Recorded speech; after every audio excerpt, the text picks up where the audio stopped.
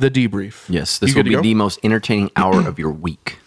Hopefully we won't go for a full hour. I think that might be... let's go for 6 hours. We could do it. I could do it. Well, it's National Pizza Day. We're going to need to call some delivery. How do you even know that? Social media. And your course in the Holy Spirit. The Holy Spirit. Your course in is? It's not gluttony. Gluttony's secondary. I got a few other bigger ones higher up on the list. Okay. Well, you do talk about food a lot.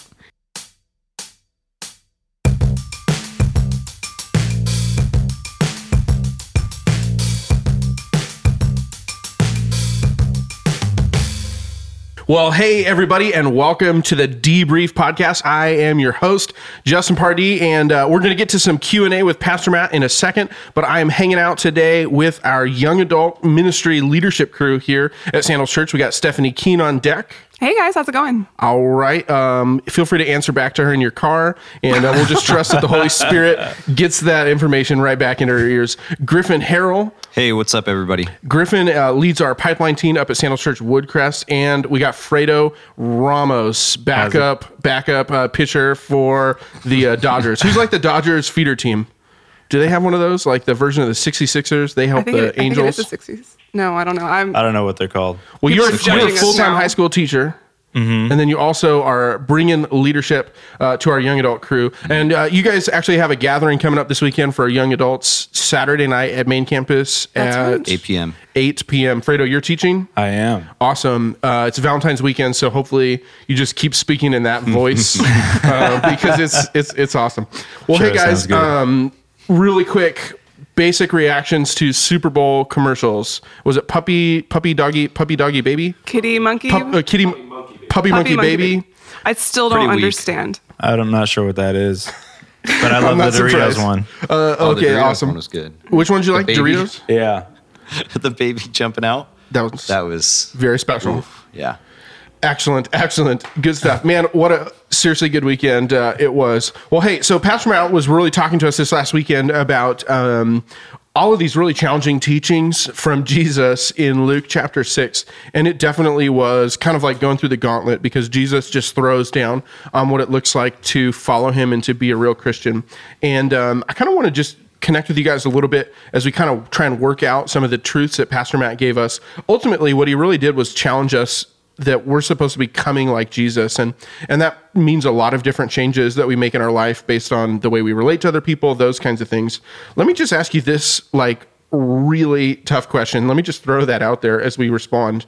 Where do you guys, and any one of you jump in here, find yourself getting more caught up with like maybe being or doing something in particular rather than just becoming more like Jesus, right? Because it's so easy to try and look a certain way or do the right things versus actually following the teachings of Christ. Griffin, where do you find yourself getting caught up there? Man, the first thing I think of is like when I used to be in school and I would just try to get stuff done, turn it in, just try to get the good grade.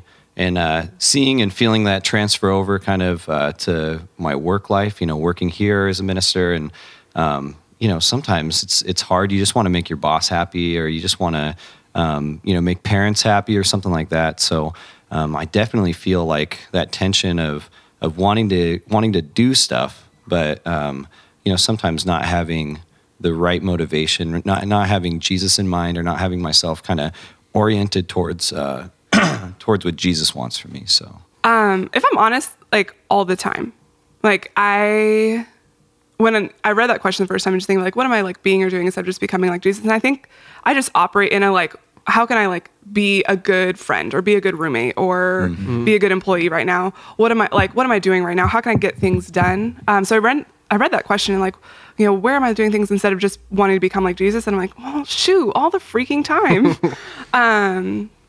I think because I'm very task driven, I like to get stuff done and I work for the church. And so I think that's a unique thing too. And that like a lot of things that I'm doing, like I want to draw people into Jesus. Like that's, the end goal. But a lot of my day is focused on like, okay, how can I like be good at this? How can I do this well? And I get to the end of a lot of days, not really thinking like, oh, did I become more like Jesus today? How was I doing that?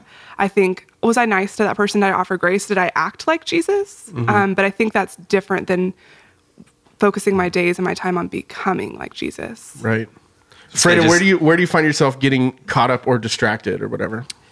Yeah, I think I'm most distracted in those moments where I'm kind of doing all the right things, but for the very reasons that Pastor Matt was talking about are kind of in that second explanation that Jesus gives to us in Luke 6 about, having a lot of friends or, being satisfied and full, having worldly success and comforts. And so I think as a Christian, I think I'm doing right things, but ultimately those things at the end, satisfaction, people liking me are the reason for why I'm doing them. Right. And so that's where it was most convicting for me, hearing that and having to deal with that reality. How, as a Christian, I should be in that other kingdom where I'm looking to be poor in spirit. I'm looking to sacrifice. I'm looking to give. I'm looking to care for those who are more disenfranchised around me. And that requires, the Holy Spirit. That requires me surrendering to Him on a daily basis, because those don't come natural to me. And so if any moment where I feel like there's a lack of growth or I'm just being distracted, it's because my heart is really after those other things that Jesus talks about that are really what the kingdom of the world loves to elevate. And so I just have to reorient, what kingdom am I aiming to be in?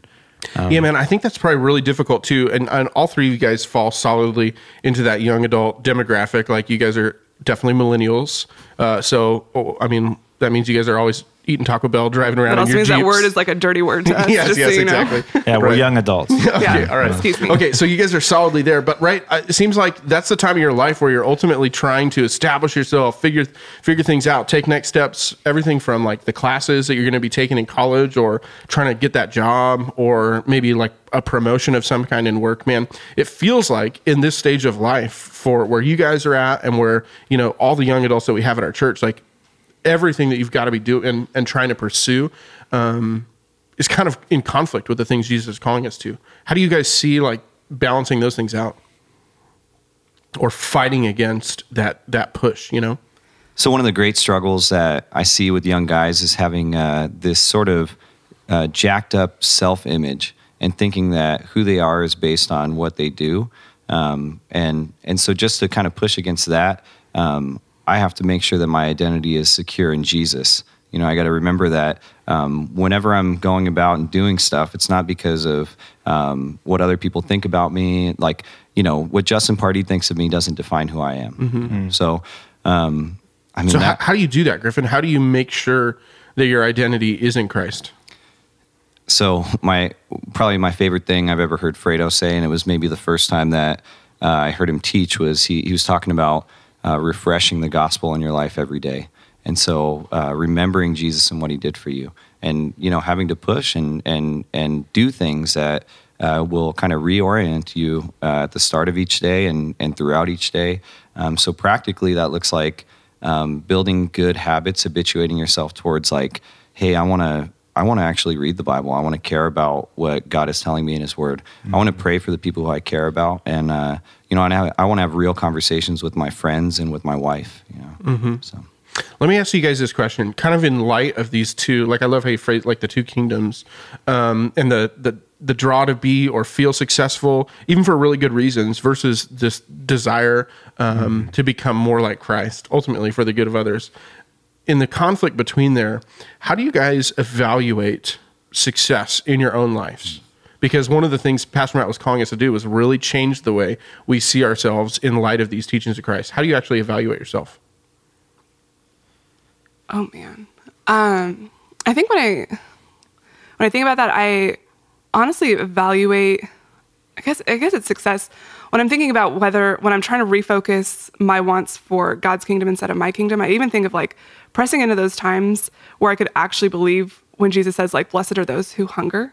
Mm-hmm. When I am left without what I think I want, and I'm able to say like, I really want that, but I really want Jesus more. And I think when I actually make that decision and choose to say no to myself, like that tends to end up being more successful, even though sometimes it's painful. Mm-hmm. I don't know if that's quite it, but when I think about that, I'm like, oh, being successful and really choosing God's kingdom means choosing sometimes the hard stuff that is ultimately going to push me more to Jesus. And sometimes it means saying no to the things that would feel really good right now. Got it. Do you guys have thoughts on how you evaluate success? Yeah, I definitely Fredo? think, I could just be real with myself and ask, like, am I excited about the things that Jesus is excited about? Mm-hmm. Like what Stephanie said, am I glad to be hungry or more hungry for Him than for other things? am I exemplifying, repentance, being poor in spirit? Like, is that a daily thing that I see, in my past week or month or whatever it might be? So, and I feel like that happens like through different tests. Like, I can sit here and say, yeah, I feel like I repented, but I'm not really going to know unless I've been able to evaluate moments when that's been tested. Like if someone's called me out on a sin, or if I've been really convicted, what was the outcome? Did I confess and repent and find forgiveness in him, or did I kind of just ignore it and put it to the side? So I feel like it's similar for an athlete. Like they don't know they're getting faster unless they are kind of tested. And so I feel like I can evaluate growth or success based on how I'm acting in those particular moments, what the outcomes might have looked like. Dude, I love what you just said there. Griffin got my oldest son, Titus, he's in first grade, into jiu-jitsu, and he's been at it for almost 6 or 9 months, and we take him there every single week, and it's really hard to tell if he's actually getting better at jiu-jitsu because he's aging, or he's wrestling with kids that are his same age every single week, and they're all learning the same things. But then a couple months ago, he was out, and he was able to take out his cousin who's many years older, more than twice his size, and just really be able to evaluate himself in a different context and see, man, I'm actually kind of improving in this area. And I think that's so right. I almost wonder if, I'm just thinking about how many college students and young adults that we have at our own church. I love maybe this challenge of what's something you could do that really pushes your comfort level, or your, just really challenges you kind of mentally, emotionally, spiritually, that could allow you to have the opportunity to really test yourself. Yeah, well, I even think it's like what the Bible says in James, welcoming trials and testing, because the testing of your faith is what's going to produce endurance. So, when trials are going to come, Pastor Matt talks about that, we're going to face storms, hard things are going to come. And I think those tests come when we allow those trials to come. We don't run away. We don't avoid. We don't turn to things that comfort us, but instead, look those trials in the face and allow that testing to produce endurance and actually let us see where our faith really stands. Yeah, I would say give an honest look at yourself. Look at who you are and look at the things that you do, and ask yourself the questions of, where am I obedient to Jesus and where am I not? And then pursuing becoming more like Jesus in relationship with other people. One of the biggest things that has changed me since I started coming to Sandals and since I became a Christian is trying to walk out and live out, what I should say is actually meeting and talking with people who know me well, confessing to them, letting them know where I screw up and where I mess up, and actually making a plan to be more obedient to Jesus and to pursue him more. So. Yeah, or even asking people to ask you the hard questions. Yeah. Can you, where am I, totally blind to something? Or, how did I handle that situation? Those are, the hardest conversations in the world. I never want to ask somebody, did I handle that okay? What would you, should I have done that differently? Because I never want to hear them say, oh, yeah, you totally biffed that. Because that hurts and it's hard, but that's how you're going to grow. Is letting people be real with you. And I always aim at trying to, whatever the things are that I really want to keep inside, those are the things that I need to confess the most. So I always look at, what do I not want to say and who do I not want to say it to? And, my boss is my pastor also, and that puts me in the strangest situations sometimes. Right. But it means that sometimes I have to confess things that, I'm really ashamed of to my boss and my leader, but that's just what Jesus wants for my life. So. Yeah, I definitely think that you can't find an individual in the Bible who's grown apart from, community. Right. And so for you to ask yourself, am I sacrificing more? Am I repenting more? Am I boasting in my weakness, so that I can inherit the earth at the end? You have to have people in your life who can kind of help you answer those things too. Because to a degree, we can be honest with ourselves, but to another degree, we can also lie to ourselves. We're always, at the end of the day, our best defense attorney. And so we need those other people in there. Well, thanks, guys. I'm super glad to have you guys hanging out with us here on the Debrief. Really appreciate that. And for real, if you guys are college students, young adults, that's 18 to 30-ish. Is that how you guys do that? Yep. Awesome. This Saturday night, we'd love to have you hanging out with us at the main campus. How do they find you guys? We are going to be in the lobby of the main campus. So come to service Saturday night. Stick around afterward. You won't be able to miss us. It's going to be really fun. Awesome. We'll get you some free coffee too. Oh, there you go, dude. You'll get to see Fredo in person. Wow. You might get to see all of us in person. Amazing. All right, guys, let's jump into some Q&A with Pastor Matt. Well, hey guys, we are hanging out here with Pastor Matt, and we're going to process through some Luke chapter 6 stuff. Yeah. You ready to just jump into this? Or? Yeah, I think if you're honest, if you're real with yourself, the most difficult chapter we've faced yet in Luke, and maybe the most difficult chapter in the entire Gospel of Luke. Super quick, you told us this weekend that you were in boot camp, did the Army thing. That probably surprised quite a few people. Yeah. Yeah, no, I was in the Army. I was a cop, the worst military policeman in the history of the United States Armed Forces. Don't like guns, don't like writing tickets, don't like busting people for stupid stuff. So, I hated it. That's awesome. I love the idea of, how old were you? 19 to 21. Dude, that sounds just awesome. I had my 21st birthday in the military, worst ever. I think I got to do 210 push-ups to celebrate.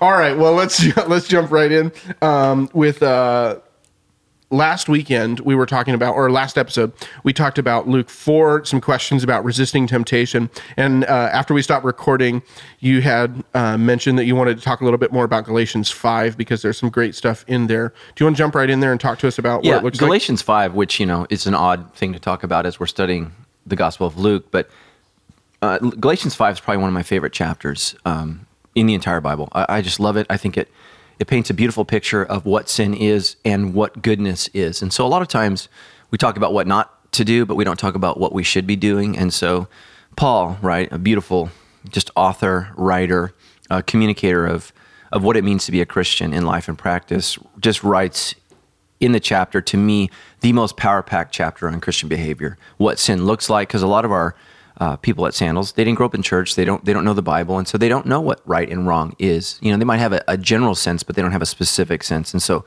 Paul outlines some things there that we would be automatically drawn to. And so he identifies things that we're going to be tempted to pursue and to partake in as people.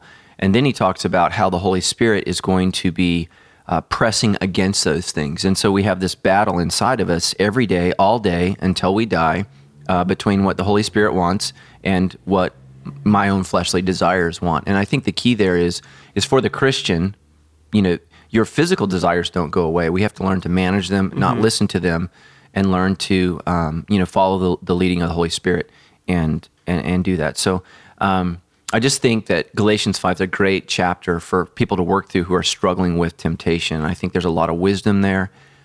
Just a lot of truth there, and I just think it's a great chapter. So I don't know if that answers your question, but I just love that chapter.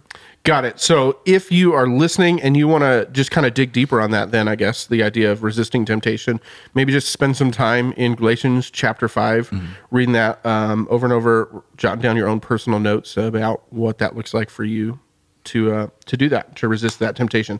Awesome. Well, let's jump right into Luke chapter 6, man. This weekend you referenced Luke 6:37. Do not judge others, and you will not be judged. Do not condemn others, or it will all come back against you. Forgive others, and you'll be forgiven. And you actually mentioned you wish you had more time in the message to talk about this idea of what does it look like to have judgment, but not be a judgmental person. Can you dig into that? Yeah, absolutely. I think there's some moral confusion and a lack of biblical clarity on the issue of what Jesus is saying here, because when you look at the verse just on its own, it seems like Jesus is saying, never judge a person's behavior, never judge a person's character, never judge a person's something they've shared, their thought life or whatever. And so the point of what Jesus is saying here is, what we need to be concerned about is what's in our heart. Am I a judgmental person? Am I overly critical? Am I overly concerned with the rights and wrongs of everybody else's life? And I think for so long, as Christians, we failed to listen to the teaching of Jesus. He's not called us to be moral police of others. Specifically, what he wants you to do is to be a moral policeman of your own life. And what we need to look at is, when I'm going to correct somebody, speak into somebody's life, I have to look at my heart. So much of what Jesus is talking about in this chapter is, where is your heart? What's coming out? What are the reasons for this? And so I think as a Christian, we need to have judgment. So what does that mean? If a person has judgment, a person needs to be able to know what's right and what's wrong. Really, the issue is wisdom. Do I have moral clarity? Do I know what's right and wrong? Am I grounded in what truth is? And so a lot of Christians, I hear them say, well, who am I to judge? Well, that's a statement of judgment. What you're saying is your judgment is you are incapable of judgment. And so maybe you're being overly critical of yourself. And oftentimes really what it is Christians just don't want to be persecuted for making a moral stand. And so we have to be careful about that. So let's go back. So we need to not be a critical, negative person. And I think we're all that person. I'm that person. When we were watching Super Bowl on Sunday, Coldplay, I was dying, wanted to tweet just 1,000 critical things. But like I posted, my sermon was convicting me. And so I didn't do that. But I did post that I wanted to post critical things because I am still a sinner. You're moving in the right direction. Yeah. So, the first thing is just to have judgment. And that's why go to Galatians 5, because it's going to tell you what's right and wrong. And so we need to allow God to judge. God has judged what's right and what's wrong. And so, we don't need to make non-Christians or non-believers agree with that. And so that's where we get into trouble as Christians, as we enter into the political discourse of our American democracy, right? We want everyone, and that's really where America's just whack, is everybody's trying to make everybody live according to their moral code. The left's doing it, the right's doing it, everybody does it. And, I think America would be a much better place if we respected the freedoms of each other, including, the freedom to believe things morally and spiritually. And so the left gets that wrong as often as the right wants to. Well, I don't know the right wants to do that anymore, but they used to want to be everybody's moral cop. So have judgment. Know what's right and wrong. If you're a friend, you need to be willing to speak truth into your friend's life. You're not a friend if you don't tell someone, hey, this is dangerous. So what does that part look like? Switching from I have a conviction through God's word and these types of, through even talking with other people of what's right and wrong. And let's use that example of it's a close friend or someone that I know that is not living with wisdom in their own life. How do I approach them without being judgmental? Yeah. So ultimately, God is the judge. God is going to judge not only our behaviors, but the conditions of our heart. Jesus says that every secret will be revealed. And so we have to trust that truth will come out. Truth is a mockery in our current judicial system. It doesn't happen, but eventually truth will come out. So we have to trust God with that. So what we need to do is not sit in the position of judge, but we have to sit in the position of truth teller.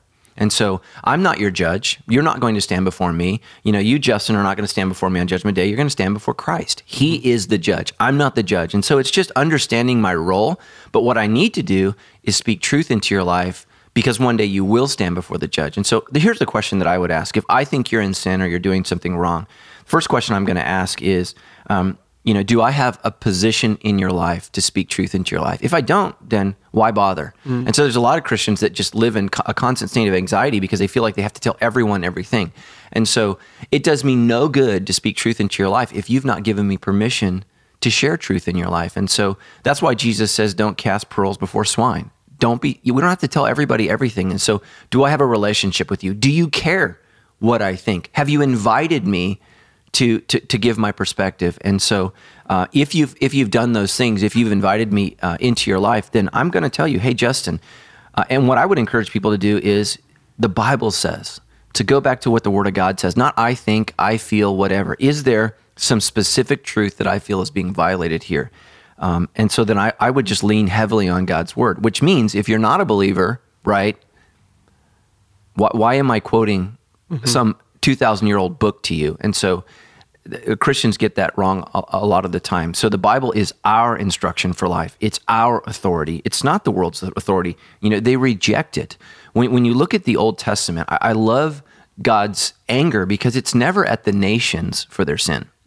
God is always angry at his people for their sin. So he's not frustrated with the peoples that he has not called by his name. He's not frustrated by the nations that don't know him. He's frustrated with his people who don't live according to their law. And that's why, I've never been, a soapbox preacher standing up screaming, at people that, you're a sinner, because I don't think it's effective. We're not operating from the same platform. So the first question is, do I have a position in their life? So if they're a believer, I would use scripture. If they're not a believer, I would use wisdom. You don't need to quote scripture. The Bible is truth. God is wise. And so I would, come at it from wisdom. Hey, I don't think this is really wise for you. But again, what is the condition of my heart? There have been times in my life where I cared more about zapping the person than helping the person. And so if I'm just here to just bust you, you blew it, then right, the condition of my heart's been revealed, and I need to go back and deal with the condition of my heart before I come to you, because that's just so important. Self-righteousness is a disease. It's an absolute disease. And so Jesus is trying to cure his disciples of that disease. Don't be like these guys. Don't be like the Pharisees, right? They're blind guides. So he talks about that in this chapter. How can a blind person lead another blind person? And so we can't do that if we can't see correctly. So I always have to be aware of where my vision is. I got to take the plank out of my eye so that, right? So here's where Christians fail. Well, I got to deal with the plank in my eye. Yeah, so that you can help your friend with the speck in theirs. Because I've had a speck in my eye. It hurts. It's awful. And I've had to ask my wife to help me get something out. And so I need her to see clearly. And so to say, well, I'm never going to help people with specks in their eyes isn't love. And that's not the role of the believer. So I hope that helps. It's a very, very thing. And so I think if your personality, if you tend to be more like a jerk, this is going to be very, very hard for you. And you need to be real with yourself. What is my personality? Am I abrasive? And then there's people that are more like me, and I tend to be a coward and not speak into this. And so I need to be aware. And so for somebody like me, I need to be bold. For people who are a little rough relationally, they need to be soft and gentle. And so you've got to incorporate who you are with how you communicate God's truth. So there's no one hard and fast rule for everybody. Right. What do you think the best way to figure that out is? Like, if you're the rough person, I mean, I guess partially just by evaluating how do your past conversations go, or talking to the close people in your life. Yeah, I think if you're a rough person, if you're an abrasive personality, I would really just encourage you not to confront people, because that's just not going to go well. And so, the Bible says speak the truth in love in Ephesians. And if you can't do that, then don't do that. So got it. Okay, so you started to mention further on, just a couple verses later in Luke chapter 6, verses 41 through 42, is this passage about specks and the logs in your own eye. You obviously didn't even get to preach on any of that. Right. What's the overall picture that's going on there? Is this idea of, because this I think is a truth that is pretty important to us at Sandals in terms of being real with ourselves and others. How do we figure out how to do both of those things in light of this teaching from Jesus? You mean, how do I help people with the speck? Is that what you're asking? Or maybe how do I deal with the speck in my own eye first? Because I think a lot of us maybe would say, well, this is an additional excuse to not judge people or to move forward. Well, and that's what I'd say. If you're more of a coward, you're always going to find evidence in your life that would lead you to believe that you could never help anybody. And so we need to look at ourselves as spiritual doctors. Does a surgeon need to be clinically perfect to operate? Well, if there's a tumor, like, they need to do the best job to save somebody's life. And so we need to remember that, if you truly love somebody, and so that's what people need to be really honest. A lot of times the truth is we just love ourselves. And so we're afraid of losing that person. And so you just need to ask yourself, do I care more about that person, or do I care about myself? And if I care about myself, oftentimes I'm afraid to speak truth into my life, or into somebody else's life. So sorry about that. That's me. That's how it goes. I love the kind of distinctions that you're making a little bit between even approaching believers and non-believers differently.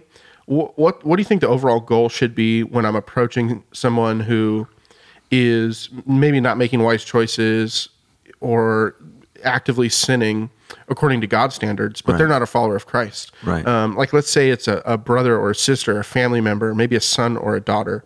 Yeah. How do I set my goal for approaching them relationally? Yeah, I would make it in my language absolutely, not at all about Jesus. I mean, if let's say you're a parent and they were a Christian at one time, certainly you can invoke the name of Jesus. But man, a lot of times I hear people all the time invoking the name of Jesus and invoking, religious language, cultural Christianity to pagan people, and I'm like, what are you doing? We sound weird. Mm-hmm. Use biblical language with people who have biblical understanding. Use contemporary language with people who are in a contemporary culture. And so, I think the Bible's very, very clear that we need to be careful, cautious, and wise in how we speak to those who are not believers. And it's not that we're being false; it's that we're trying to speak in such a way that we can reach them.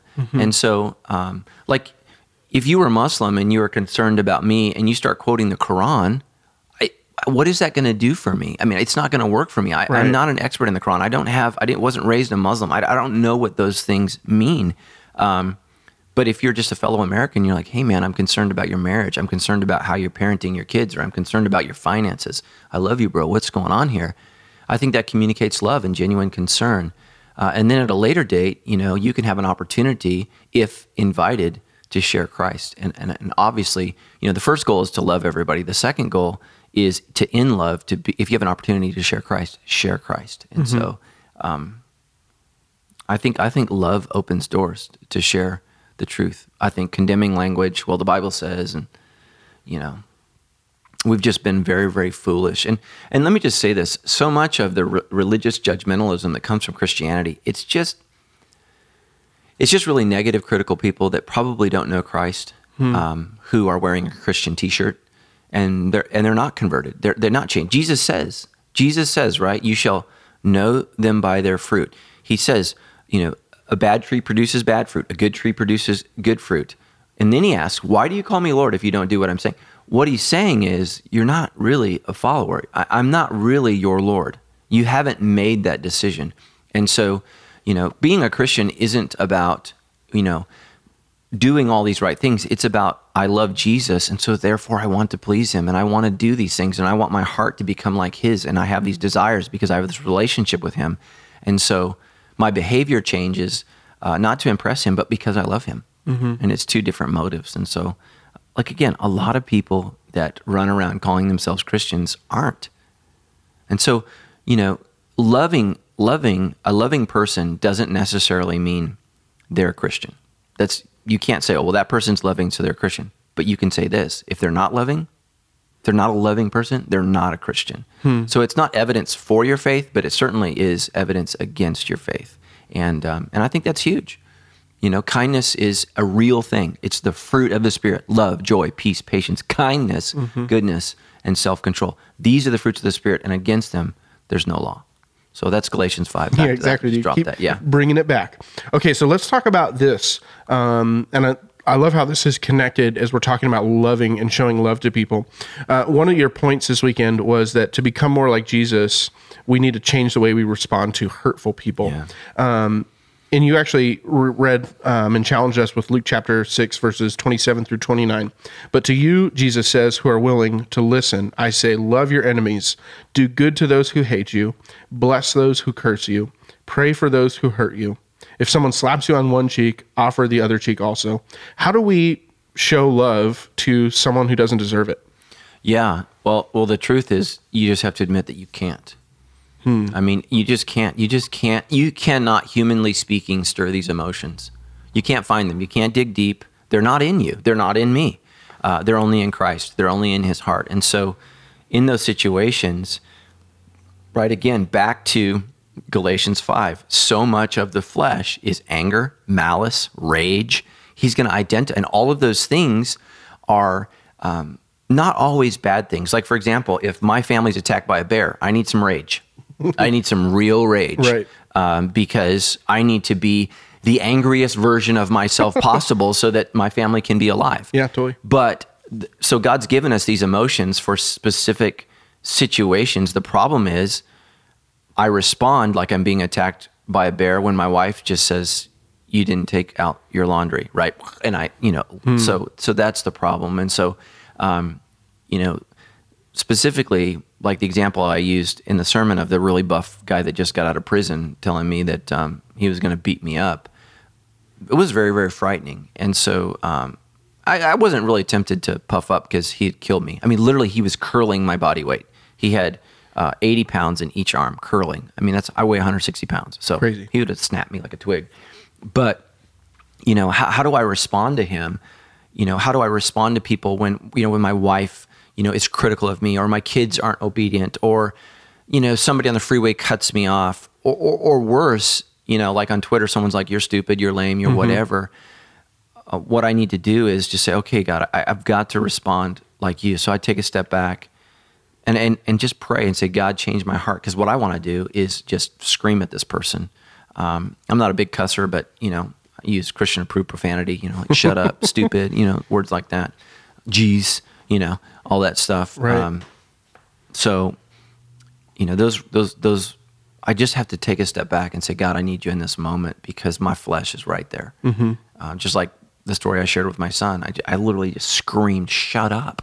And it's like, who talks to your kid like that? Well, every parent that talked to me on Sunday at church was like, I do that too. Because we all have those moments where we just lose it.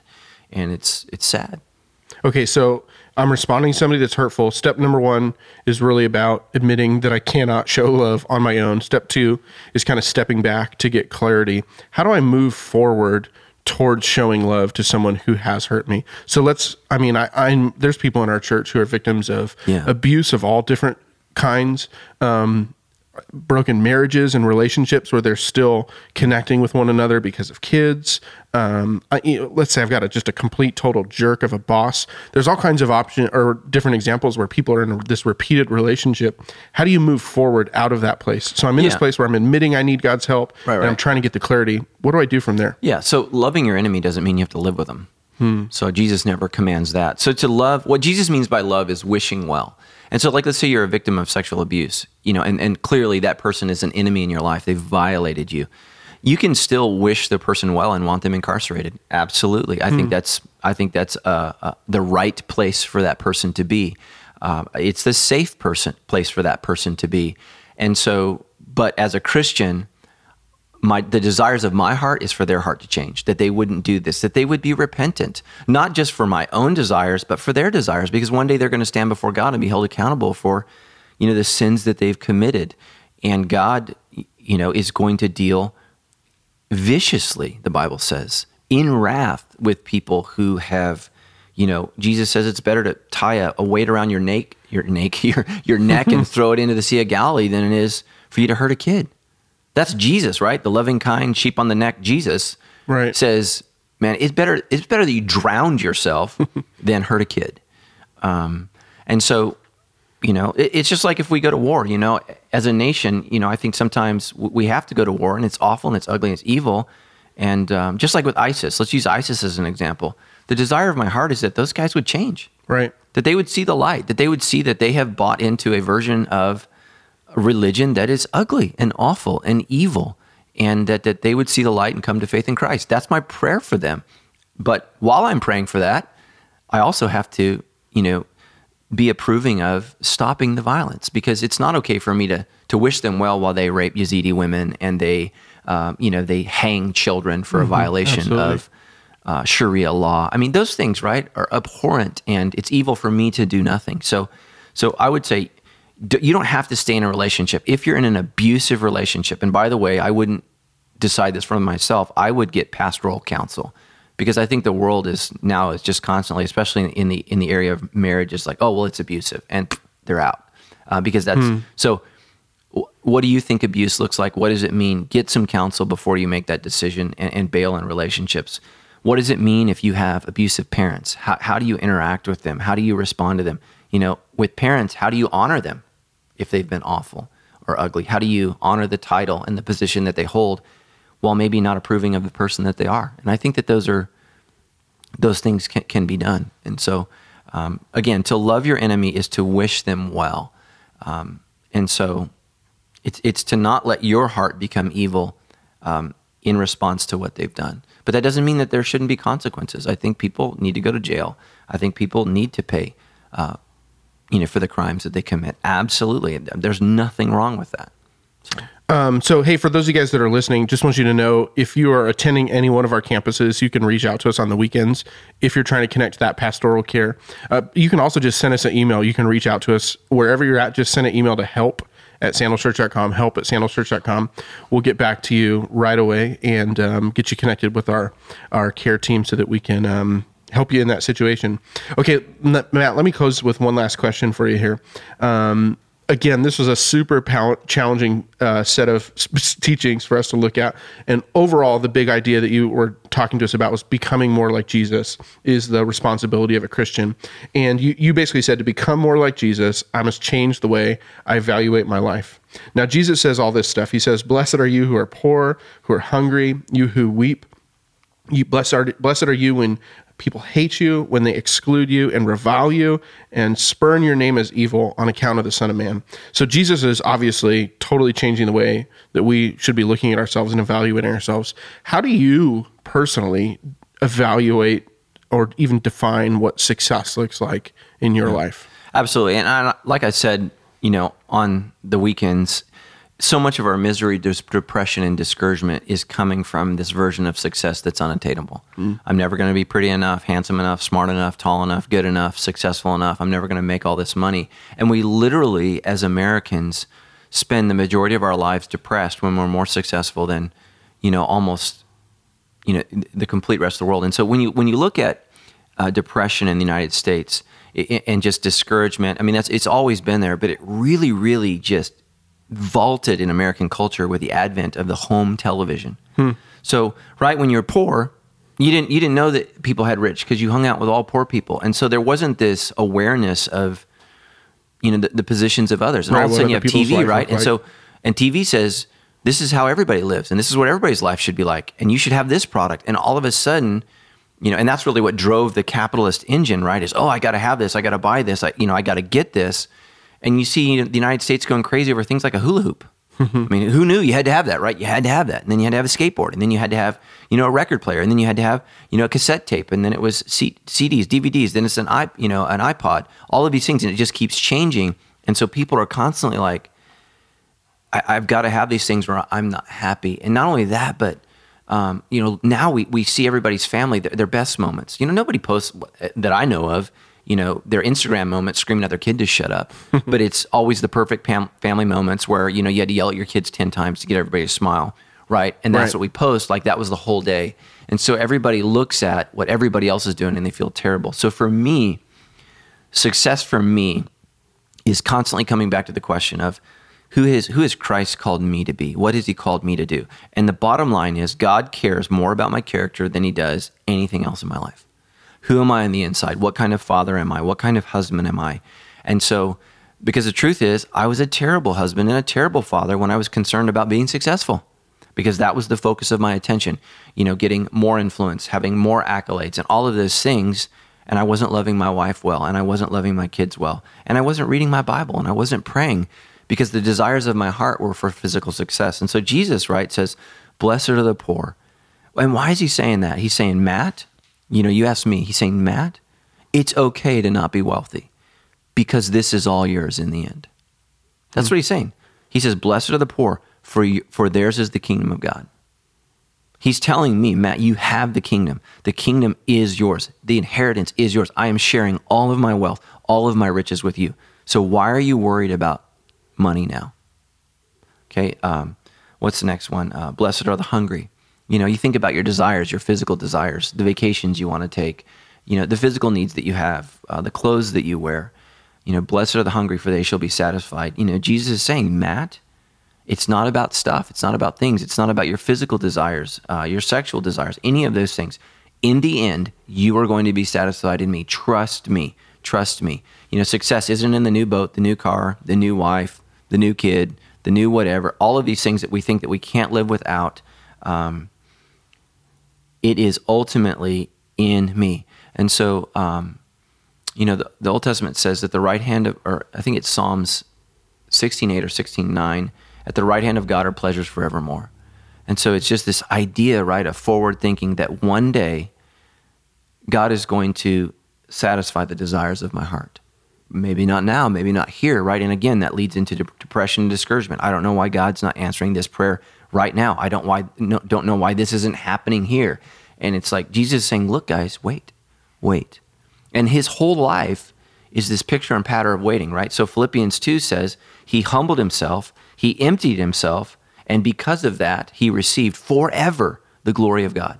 Forever, he's the King of Kings and the Lord of Lords. And so it's this picture of that. And so if I can not be caught up in the here and now and all the things that I want. The Apostle Paul says all that stuff is skubalin. We've talked about that at church, and I say it means crap. It's the Greek word skubalin. He says, I consider all things skubalin for the sake of Christ. And I think the English translates it loss or dung, but it means poo, right? Human poo. That's what I consider everything compared to what I have in Christ. And so he's okay to get rid of rank, title, wealth. All of that stuff means nothing because he listens to the Sermon on the Mount, which is why. So Luke is a traveling companion of Paul. And so Luke is saying we need to record this story in our gospel. He's aware of Matthew's gospel. We got to say this again because people need to know that this is still true for the Christian life. And that means Paul was probably preaching on these ideas, that these stories of Jesus. You need to not be so caught up in what am I going to eat? What am I going to do today? But you got to trust in God's plan, which ultimately is fulfilled. Not in your 20s, not in your 30s, not in your 40s, not in your 50s, 60s, 70s, 80s, but it's ultimately fulfilled in eternity. This picture of satisfaction is in the end times. And so then the next one, I think, is about hatred, right? Blessed are you when people hate you and they say all things against you on account of my name. We are entering into a time when being a Christian is not popular, being a true Christian. There's a lot of churches that are caving on moral issues and specifics of Scripture, but for those who remain faithful to the Scripture, it's going to be very, very unpopular. And, Jesus is saying, man, you're going to be blessed because of that. You're going to be blessed. And so for me, success is becoming more like Christ in my life. So what is it? What kind of father would Jesus be? What kind of husband would Jesus be?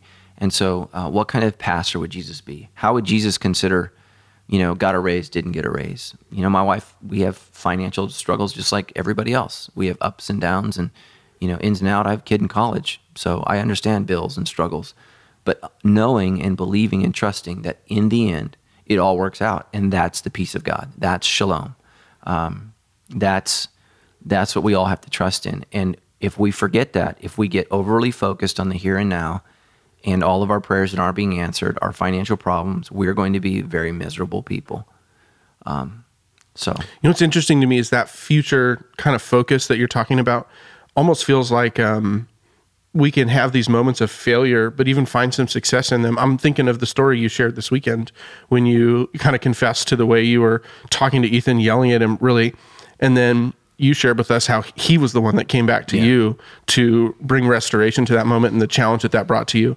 And in many ways, that's almost like a story of failure, but at the same moment, you've got your son who is responding in a Christ-like way, ultimately as the result of you and Tammy's parenting and your fatherhood. Yeah. It feels like that future perspective can help us embrace some of these moments of failure and seeing what it looks like to follow Christ in there. Yeah. And so, I think we're getting ready to wrap up, but Jesus closes Luke 6 with the story of the wise man who built his house upon the rock. And I just would encourage people to meditate on that because the storms are coming. And the question is, where is your house anchored? Where is your life anchored? And here's the reality is so many Christians I see is they want a solid foundation when the storm is already hit, but they weren't in the process of building it. And so that's what I see people. They're just not prepared to deal, with the storms. Like, I was sharing with you, that I found out that I have this cyst on my spine, which is a scary thing. It's not fun to hear from a doctor you have a disease, a spinal disease, right? Those words are heavy and scary. Yeah. But for me, okay, right? People get these things. People deal with these things. These things happen. This is a part of life. And so, this is a little storm, nothing like cancer or leukemia or, MS or anything else. Like it's a little storm. It's a small flood, but my house is stable and my trust is in Christ. And I just want to let people know you don't build a house overnight. You just don't do it. And so it's so important that you are faithfully listening to Jesus and trusting Jesus so that when the storm comes, your house is already built. It's already ready. And what people find out is they built on the sand. They built on other things. And the storm comes and their faith is wrecked and they walk away from Jesus. They get angry at God because something doesn't go their way. Maybe they lose a job. Maybe they experience something tragic, like they lose a kid. These things don't happen as often as, they did for most of human history. But when those things happen, man, people just, they turn on God and they turn on his faithfulness and his goodness because of their own personal experience, because their life is built on feelings and emotions and not on Jesus. And so that's what I think he's trying to tell us in Luke 6 is there's a deeper way. There's a different way. And, I would just say this, is a lot of people are trying to figure this out on their own. I think you need to go back to Luke 6:16, or excuse me, 12, I think it's 12 through 16, where he calls the 12. He didn't teach these guys one-on-one. Mm-hmm. And a lot of Christians are trying to figure this out on their own. This is group talk. This is group think. And that's why we're constantly telling people, you've got to get in a community group. You've got to be a part of a group. You've got to figure this stuff out together, because God speaks through each of us. Not only does he speak through his word, but he's going to speak through each of us as we are reading and learning his word together. And so it's just so important to not do this alone, so that, Absolutely. You can build your house upon the rock. And so I just think, Luke 6 is amazing. One of the most famous verses, the golden rule, Luke 6:31, do unto others as you would have them do unto you. And, give people the benefit of the doubt, give people grace, be willing to forgive, because we all need that in our lives. And I just think Jesus is awesome, and he teaches us how to be awesome people and incredible people. Right. Hey, so for those of you that are listening, and this challenge to prepare for the storm, build your house upon the rock, if that's really resonating with you, if you go to our website at sandalschurch.com, we got a really fantastic sermon series from about a year and a half ago called The Anchor Theory, with 6 weeks of really helpful teaching on how to prepare for the storm, how to weather the storm, and then how to even respond after storms like this land in our life. So I'd encourage you to go to sandalschurch.com, head over to the sermon section, and look for those teachings on the Anchor Theory. Well, man, this has been really great. I'm super excited about what God's going to do this weekend and what he has for us as we get into Luke chapter 7. Any quick thoughts or prayer requests for those of us as we lead to the weekend? Just to pour, grace is not just something that we need to give to others. We have to give it to ourselves. We need to be recipients of grace. And so as you read Luke 6, you're going to feel like a total failure. And I think that's a good thing, because it's going to make you realize you can't be a Christian without Jesus. We don't just need him to save us. We need him to sustain us every single day. These things are impossibilities on our own. Human beings can be momentarily kind, but we can't be truly kind. We can't be truly loving in and of ourselves. We need God's love to touch our hearts and change us. And so just be encouraged and know that any honest person, when they read Luke 6, is convicted, and they don't live it out all the time. Right. Hey, quick question. Who should we be inviting this weekend to come as you're going to be preaching through Luke 7? Yeah, I would encourage you guys to bring lost friends. We're going to actually end the service with an invitation this week, an opportunity to receive Christ. I'm going to be focusing on the story of the woman who washes Jesus' feet. We're going to look at that exclusively. There's a lot of great stuff in Luke 7, but I just think this is an opportunity for people who are far from God to get close with God, to get real with God. And the way we do that is by putting our faith and trust in Jesus Christ. And I think this sinful woman is a great example of what it means to follow Jesus. And so I just would encourage you guys, invite friends that are far from God and are at a place in their life where they're willing to consider the truthfulness of Jesus. Awesome. Well, we will definitely be praying for that as we move toward the weekend. Well, thank you guys so much for listening. Listen, if you've got a question coming up out of the teachings, or if you've been reading ahead in Luke and you want to get your question here on the debrief, just reach out to your community group leader, let them know, and they will get your question here on the show, and we'll get it in front of Pastor Matt's face, and he'll get you an answer. Awesome. Well, thanks guys for listening. We're super excited. Episode, was this number 2? Not sure how, I'm not. 2? I can't count because you guys started with 0. Yeah, exactly, dude. Episode 2 in the can. Thanks, guys, for listening. All right, thanks.